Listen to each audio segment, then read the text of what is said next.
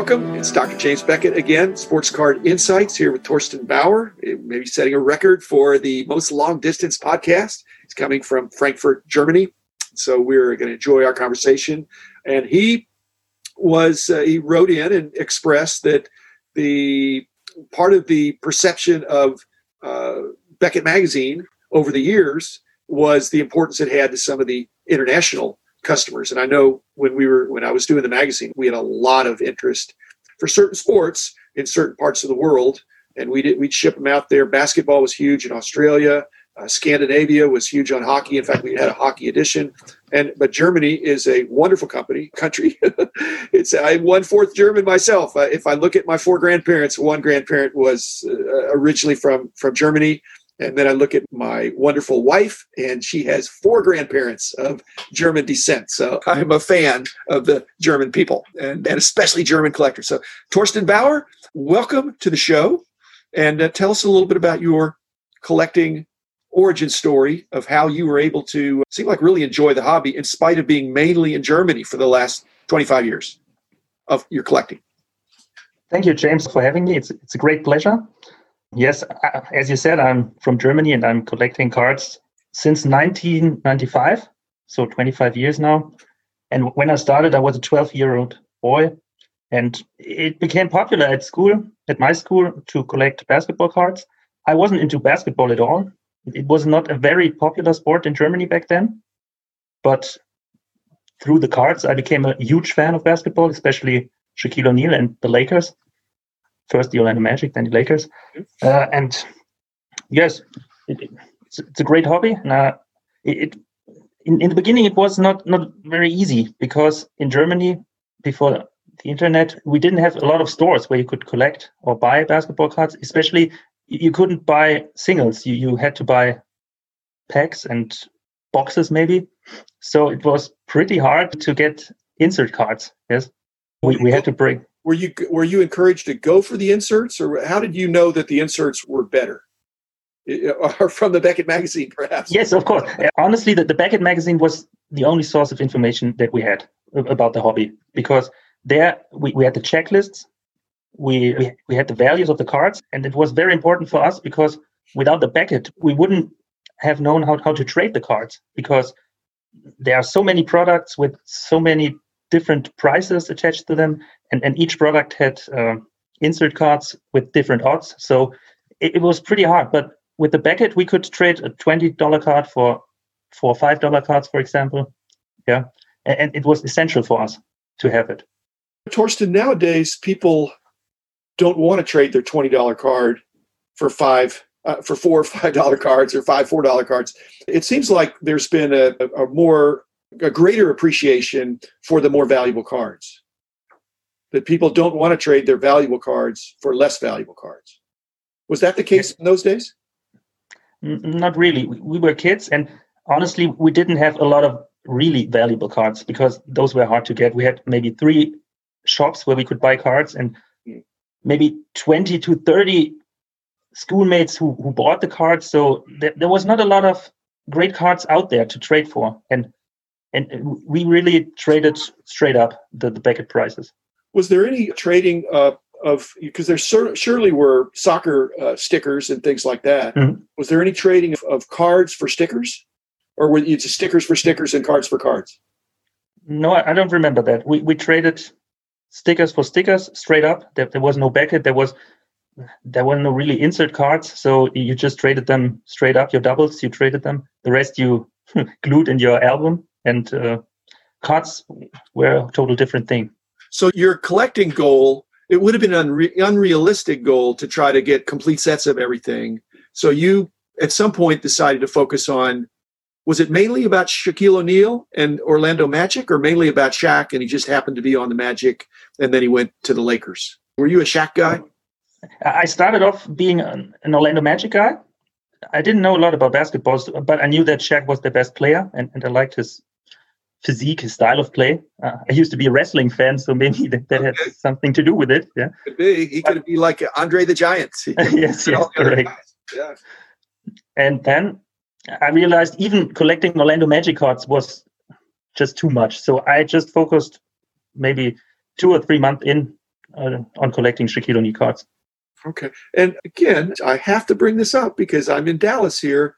This is all Dirk at this point. Dirk Nowitzki is still playing tennis. I think he wasn't really. He was in high school or middle school or something in '95, and he comes on the scene a few years later. Did you switch your loyalties to Dirk at some point, or how? I thought Dirk was the patron saint of basketball in Germany. When I started, it was Detlef Schrempf.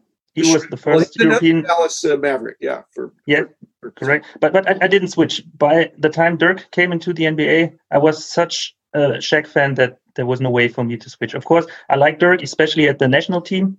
But when it was Dallas against Lakers, of course, I was rooting for the Lakers. You're hurting me, Torsten. I'm sorry. That's okay. But Shaq was is part of why you liked Shaq because of his personality? Yes, also, of course, because he's a very funny guy and his interviews. Back then, we didn't have a lot of broadcasting, NBA broadcasting, maybe 2 shows a week. One was a game that was broadcasted, and one was, like a magazine where it was a summary of the whole NBA week. And of course, you had some interviews, but it was also mainly stats. Shaq was a very dominant player. But the most information that we got about basketball cards was from the Beckett, actually. Okay. What did you? I know, but you only had certain cards that were there. Shaq was part of the. You could do a whole chapter on Shaq about the history of the hobby because Shaq was critical. Was like one of the key guys in the development of the classic cards that Ken Golden and his dad started, and basically that was a draft pick set. And by signing Shaq in '92, that really put them on the map. And it was challenging for our Beckett magazine because they weren't really fully licensed NBA cards, but they had Shaq and they had some Shaq autograph cards. I don't think those very many of those wound up in Germany. You mainly, I think Upper Deck was very aggressive internationally, maybe Fleer, Ultra, some of those.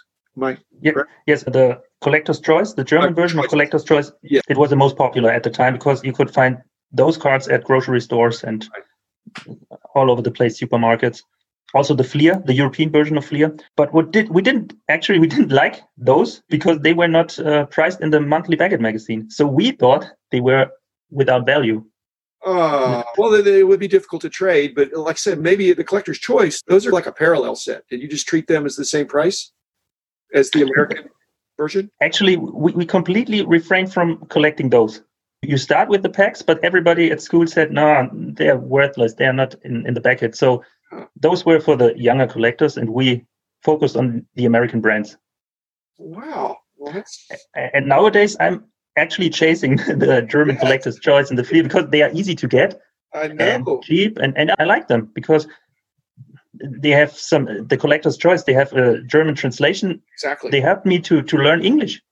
Yeah, because when I started collecting, that was the first year when English was introduced at school, and they helped me develop it. Like I said, we had a licensed edition in Sweden and Finland, but we never had a German translated edition, to my knowledge, of baseball or basketball or anything like that. And so are you saying that you learned reading and math from the backs of the cards? Or mainly math and English? You and the magazines, because the magazines were in English. So you were reading the price guide, but you were also reading the articles and learning English. Correct. In the beginning, our English wasn't strong enough to read the magazine, really.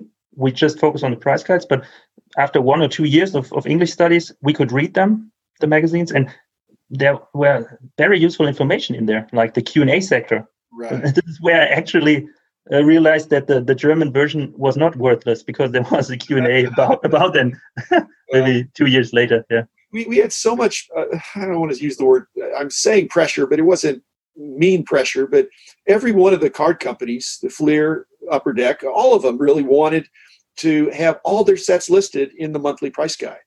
And we just had to make choice. And Classic was another one. We just had to make choices. And as you've seen, and what you were writing to me is that the magazine has continued to grow and get thicker and more pages. But in those days, we really were trying to manage the growth. And so some of those Collector's Choice, they had German, you want that, but they also had Italian, they had French, they had Japanese. So They had Spanish. So they had a bunch of different, and like I said, some of them, okay, so in your pursuit, okay, so you're learning to read and your friends are learning to read, and that makes me feel good. It wasn't the primary purpose of the magazine, but I always thought that it was good to have a price guide that had a magazine too. A lot of, there were other magazines out there that didn't have price guides, and the price guides out there that didn't have a magazine component. But trying to help people understand collecting, understand the sport, understand the players, it was really helpful for us. Yeah. And you came really great information. You came to the United States. You've been here. You've traveled. Or how did you come the first time? The very first time with my parents. I was in third or fourth grade. And back then I was a huge America fan due to movies and toys and everything. But I wasn't a basketball fan back then. But we traveled to Florida, so that's why I was attached to the Orlando Magic. So you went to Disney? Yes, of course. Disney World and MGM Studios, yeah. Yeah, I think that was part of the reason there was a team put there, because there's not that much population compared to New York or Los Angeles or even Dallas in Orlando. And they had a great ride there for a while with Shaq and all that. Yes. And then you've been back since to America? Yeah, a couple of times. Later, we had another family vacation when I was in 7th grade, and also when I was collecting for 2 years. And this was huge for me, because for the first time, we could go to flea markets and card shows and really buy singles for the very first time in my life. And I spent a lot of money.